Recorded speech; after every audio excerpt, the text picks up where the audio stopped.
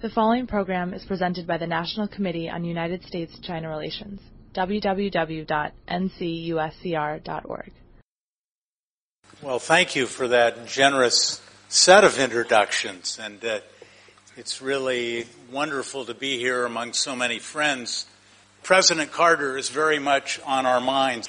He's a remarkable man, as we all know, and I think he's showing his remarkable character by plowing on with all his commitments under the current challenges that he's facing. President Carter changed Mike Oxenberg's life, but he not only changed Mike Oxenberg's life, he changed the life of all of us who have been sort of tilling the garden of U.S.-China relations since then. I remember a dinner with President Carter in which he recounted, as he did in his memoir, Keeping Faith.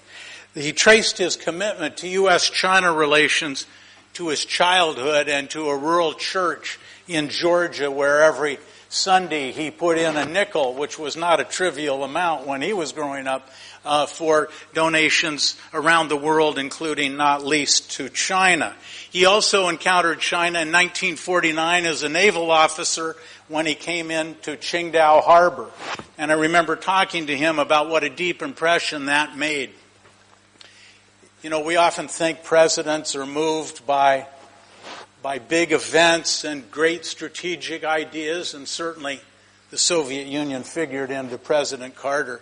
But I came to the conclusion after listening to him that what really motivated him is the impressions he had about the Chinese people from the 1940s. And that was really the motivation, and I would put it this way, the Soviet Union was the excuse. But certainly I don't think that was the motivation. I think there's a lesson in President Carter's personal story, that the human links and commitments forged in earlier periods provide foundations for understanding and cooperation decades later. These human connections help us through the ups and downs of relations. And when we finally had a chance to reconnect to the Chinese people in the 1970s, it was the people that were in the United States and China in the 1940s and 30s that provided the human hardware, really, and human software to accomplish that. An example is the fact that Shanghai was the boyhood home of Doak Barnett. Shanghai was in his blood. In the fall of 1989, Doak and I came to Shanghai at the lowest post-normalization ebb in Sino-American relations. Our purpose was to recommend to the National Committee and others how the U.S. and China could advance their relations in troubled times. Doak and I met with then Mayor Zhu Rongji in the dimly lit upstairs meeting room at the venerable Hengshan Hotel. That trip was the first step in realizing Mayor Zhu Rongji's and Mayor Wang Daohan's visit to the United States with fellow mayors the following year. That trip was significant as a milestone in the recovery of bilateral ties. Doak was the perfect man for that mission. It was so natural for him to talk to Chinese counterparts as a neighbor, as a friend, as a former resident. He wasn't an outsider.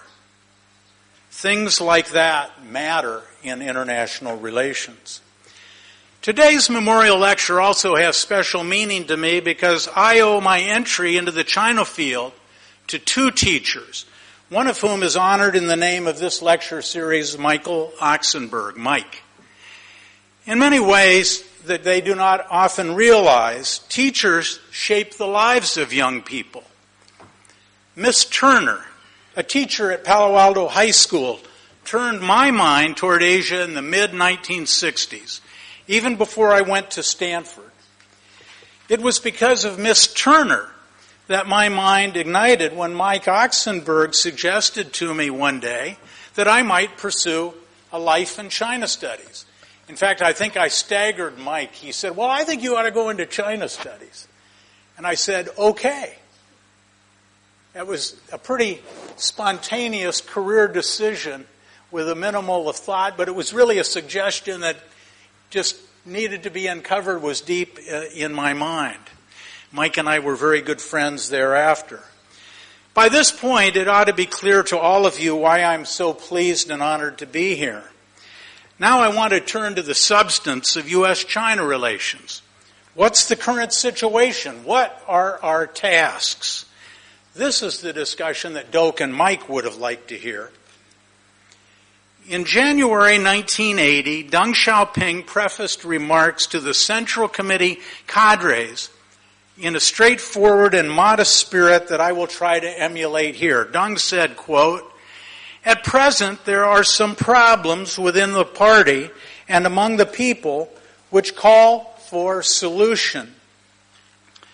Of course, it is impossible for me," meaning Deng Xiaoping, "to cover them all in my speech today, and the comments I'm going to make on some of them may not be adequate.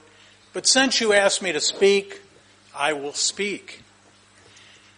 These are troubled times requiring both realistic thought and an empathetic spirit. What attitudes and perspectives should both America and China bring to productively managing our relationship? Of course, translating general guidelines into concrete actions is not easy in either of our nations. But if public and private leaders in both our countries fail to manage Sino-American relationships well, history will be unforgiving to those who fail. Americans and Chinese must jointly navigate the treacherous waters of a world that has become very different from the post-World War II era. The word superpower, for example, misdirects us in a world of interdependence and diffusing power. The harsh fact of our relationship is that the strategic direction of U.S.-China relations is not healthy, despite recent positive and important developments. Among the welcome events, one must count President Xi Jinping's September journey to the United States and this month's historic meeting in Singapore between Mr. Xi and Mr. Ma. One also should include among the progress climate change cooperation, military-to-military exchanges, the development and use of crisis management mechanisms, guidelines for air and sea encounters, further progress in bilateral economic relations, and tenuous movement forward in cyberspace. Also encouraging is mounting Chinese investment in the United States, creating 80,000 American jobs in China-affiliated enterprises and literally hundreds of thousands of Chinese students contributing to and taking advantage of American education and research. Not to be overlooked are current cooperative plans to greatly increase the number of American students learning Chinese language. Strategically important cooperation has occurred with respect to Iran, anti-piracy initiatives, and fighting Ebola in Africa. In short, there are things to celebrate. These examples highlight the potential of a more fully cooperative Sino-American relationship. But underneath these welcome developments is a deepening, mutual, strategic suspicion.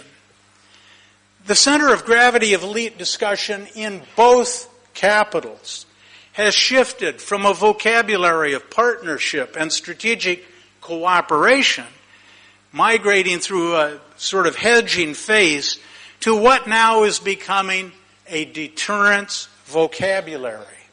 Fundamental to a deterrence vocabulary is threat, establishing credibility, and the urge to see big problems at stake in small matters. Consider the South China Sea in recent months. In the pursuit of deterrence, we see progressively tougher talk and action in both countries. America and China solidify outposts in the region, whether through alliance strengthening, land reclamation, long-term agreements, and base enlargement. In terms of big power ties, Beijing and Washington each are drawing closer to third parties, hoping to restrain one another through triangulating, balancing arrangements. Washington and Tokyo draw closer, as do Beijing and Moscow. Both of our militaries are developing new weapon systems, in part aimed at each other. In another vein, consider that meaningful space cooperation with the Soviet Union was possible under American law at the depths of the Cold War. This is not so with China today. A few years ago, I had the privilege of meeting China's first person in space, Yang Liwei. And I recall thinking at the time how much better off we all would be if space were a zone of Sino-American cooperation. Parenthetically, in a lighter vein, I recommend that you see two recent movies that the storylines of which are that the Chinese space program provides needed assistance to American astronauts in difficulty. One film is The Martian, and the other is Gravity. But alas, my dream only seems to be true in Hollywood. Outside the movie theaters, we're in a downward strategic drift that demands our reflection and our action. It was security that brought Nixon and Mao and Carter and Deng together. We now find security becoming a net negative in the relationship. This creates the obvious danger of militarization, which brings with it all the attendant risks of miscalculation, escalation, and preemption. If unchecked, such strategic deterioration will infect our bilateral economic, cultural, and diplomatic facets of the relationship that have been such a boon to everyone. So, what should we do to stop the slide? Three perspectives may offer guidance on managing this relationship. These perspectives can be viewed as my initial attempt to respond to President Xi Jinping's call at a recent meeting with Henry Kissinger, in which China's president, Xi, said, quote, "The two countries should have a correct understanding of each other's strategic intentions and strengthen pragmatic cooperation at all levels to expand common interests by thinking in an innovative way." And I agree with President Xi. So let me offer three perspectives about how we might manage things a little more productively. And when I say we, I don't mean just the Americans or just the Chinese. I mean we, both of us. It takes two hands to clap. Perspective one, international power relationships are changing with the rise of China and others. This does not mean that America is becoming absolutely poorer or weaker, or that the Chinese people have achieved their per capita welfare level that they deserve or desire. But changes in relative power do have consequences. These changes mean that the quest for primacy by the previously dominant power, the United States, will become progressively more difficult and progressively less tolerable to the ascending power. Changing power relationships require each party to perform an essential task if stability is to be preserved.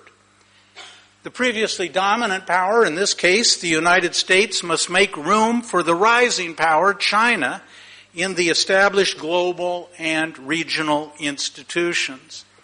In the World Bank and the UN system, I think the United States has done a pretty good job. We've made room. In the International Monetary Fund, there's work to be done, but I think the U.S. is headed in the right direction. And in the imbroglio over the Asia Infrastructure Investment Bank, I'm afraid to say we were given a textbook example in how not to do things. For its part, China has to be patient. It has to keep its frustrations born of its painful past in check so that the international system can gradually adapt to a stronger China. Neither Beijing nor Washington should have as its first recourse building separate trade, economic, and security institutions. The gradual increase in the international role of the renminbi, the Chinese dollar, approximates the progressive adaptation and patience that I have in mind. The U.S. is, I think, welcoming the gradually greater role of the RMB, and China, I think, is being patient and gradually moving towards that. I think that's a model for lots of other areas. Perspective 2. Successful political leaders must maintain balance between their international entanglements and available resources, and simultaneously maintain balance among essential external commitments and domestic needs. This means setting priorities. I'm afraid to say that currently neither Beijing nor Washington, in my view, is doing a good job in this respect. The United States in recent months has declared the Islamic State and Al-Qaeda to be immediate, severe, non-state threats. Russia to be a very significant big power threat, and China to be a longer-term dynamic challenge to elements of the world and regional orders. We won't even mention the problems the United States confronts in the Middle East, the Central and South Asia, Syria, Iraq, Afghanistan, and Pakistan. Thus far, Washington seems averse to prioritizing these challenges. I believe, as then U.S. Ambassador to the PRC Sandy Rant put it to SAIS students in 2002, shortly after 2001 after 9/11, Ambassador Rant said, "We've seen the enemy, and it's not China." Well, I think that phrase fits pretty well in the wake of what we've seen going on lately. For China, without effective efforts to reassure its neighbors, its rapid moves towards more involvement in the region and the world, acquisition of impressive military capabilities and expenditure of greater energy in asserting its sovereignty, Beijing runs the risk of creating counter-coalitions and fueling a regional arms race. Beijing's posture may prove premature. History may assess this to have been an impatient move away from the priority attached to internal development.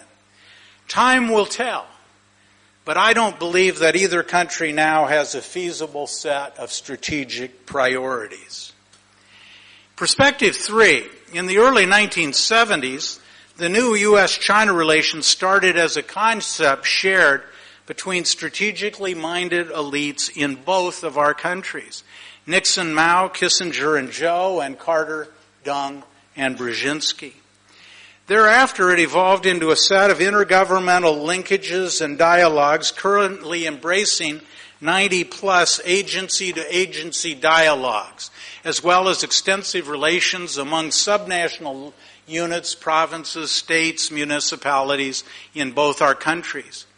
Beyond those ties, there are now uncountable corporate NGO linkages binding our two societies together.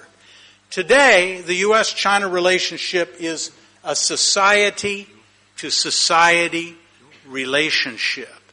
The corporate, local, NGO, and individual levels are where cooperative and win-win impulses find their fullest expression. Ties at these levels must be strengthened and nurtured. In the late 1970s, I was a young assistant professor at Ohio State University in Columbus, Ohio.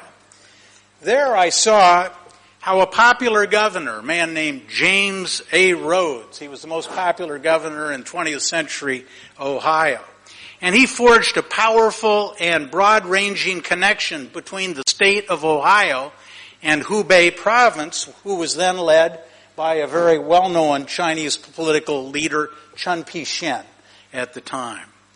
In any case, this relationship fostered trade and the deepest Sino-American social science and humanities academic exchange of that era. Similarly, 30 years ago, my own school, Johns Hopkins, entered into a partnership with Nanjing University and built a new type of educational partnership to train future leaders for U.S.-China relations. Ken Jarrett is one of our esteemed graduates from this program, one of 3,000 alumni in China and the United States. If you look at another field, look at agriculture. The governor of Iowa, a man named Terry Branstad, heard him speak not long ago, and he said 1 out of every 4 rows of soybeans planted in Iowa is shipped to China. So wherever you look, we are deeply intertwined. Put differently, I did a calculation. I did a little research for this talk.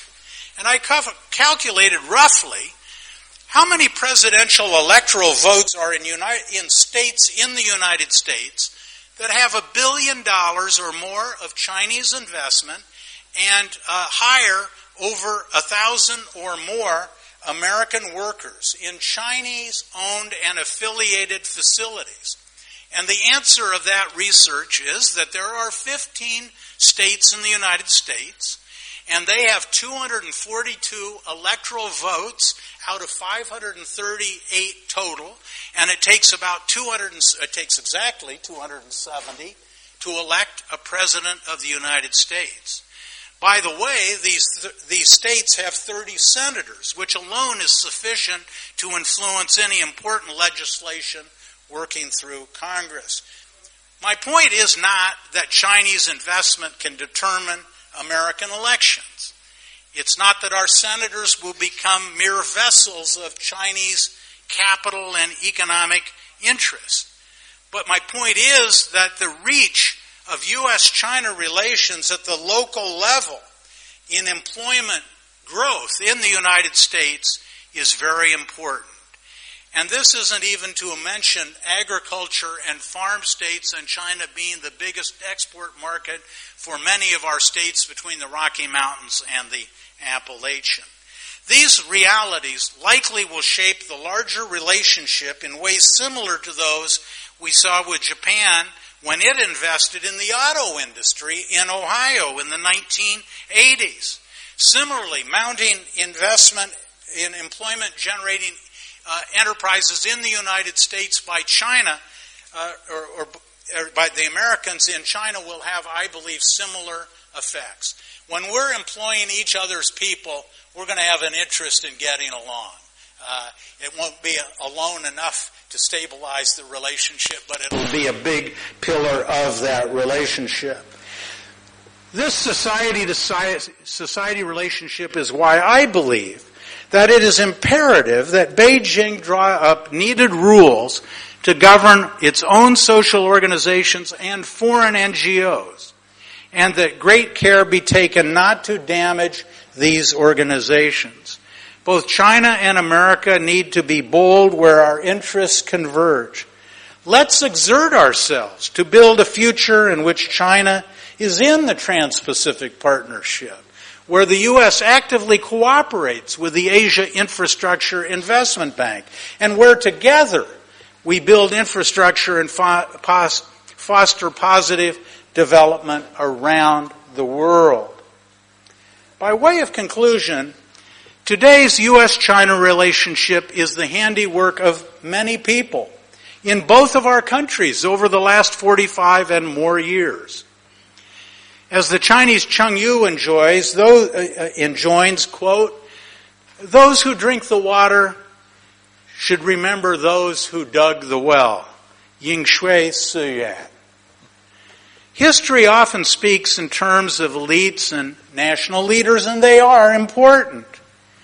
But also essential is the vision of local leaders, our private and non-state leaders, our citizens.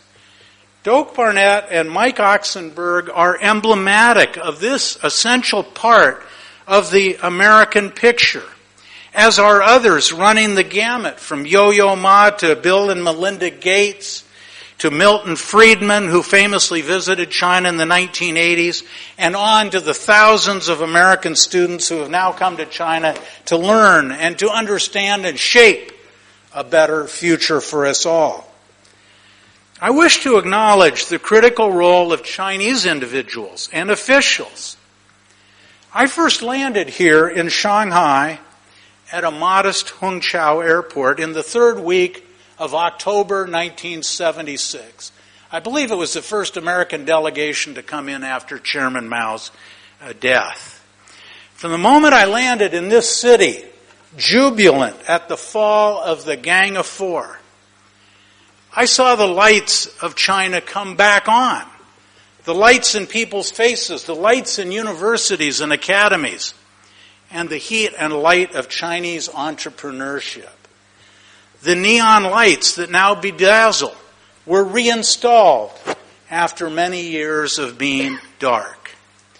During the nearly 4 decades following those heady days, mayors and party secretaries of Shanghai, such as Wang Daohan, Jiang Zemin, Zhu Rongji, Xu Guangdi, and many others I knew less well, they turned on those lights ever brighter, and not only for this city, but for China and the world as a whole. They were joined in this effort by bold thinkers like Madame Xie Shide at Fudan University, and I remember Zhao Qi-zheng as well. Today's question is whether or not we will preserve and enhance the legacy of these Chinese and Americans. Building constructively on their positive legacy must be our task. This is a task about which we should be strategically optimistic. I was quite struck looking at recent comparative polls by the Pew organization, and what it showed is the optimism and positive assessment of young people in both of our societies is greater than the older people. So we have something to build on, and I'll close by quoting Mao that I think captures this idea. He put it poetically in the 1960s. Quote, "Young people beat the old. In the Yangtze River, the rear waves push those in front.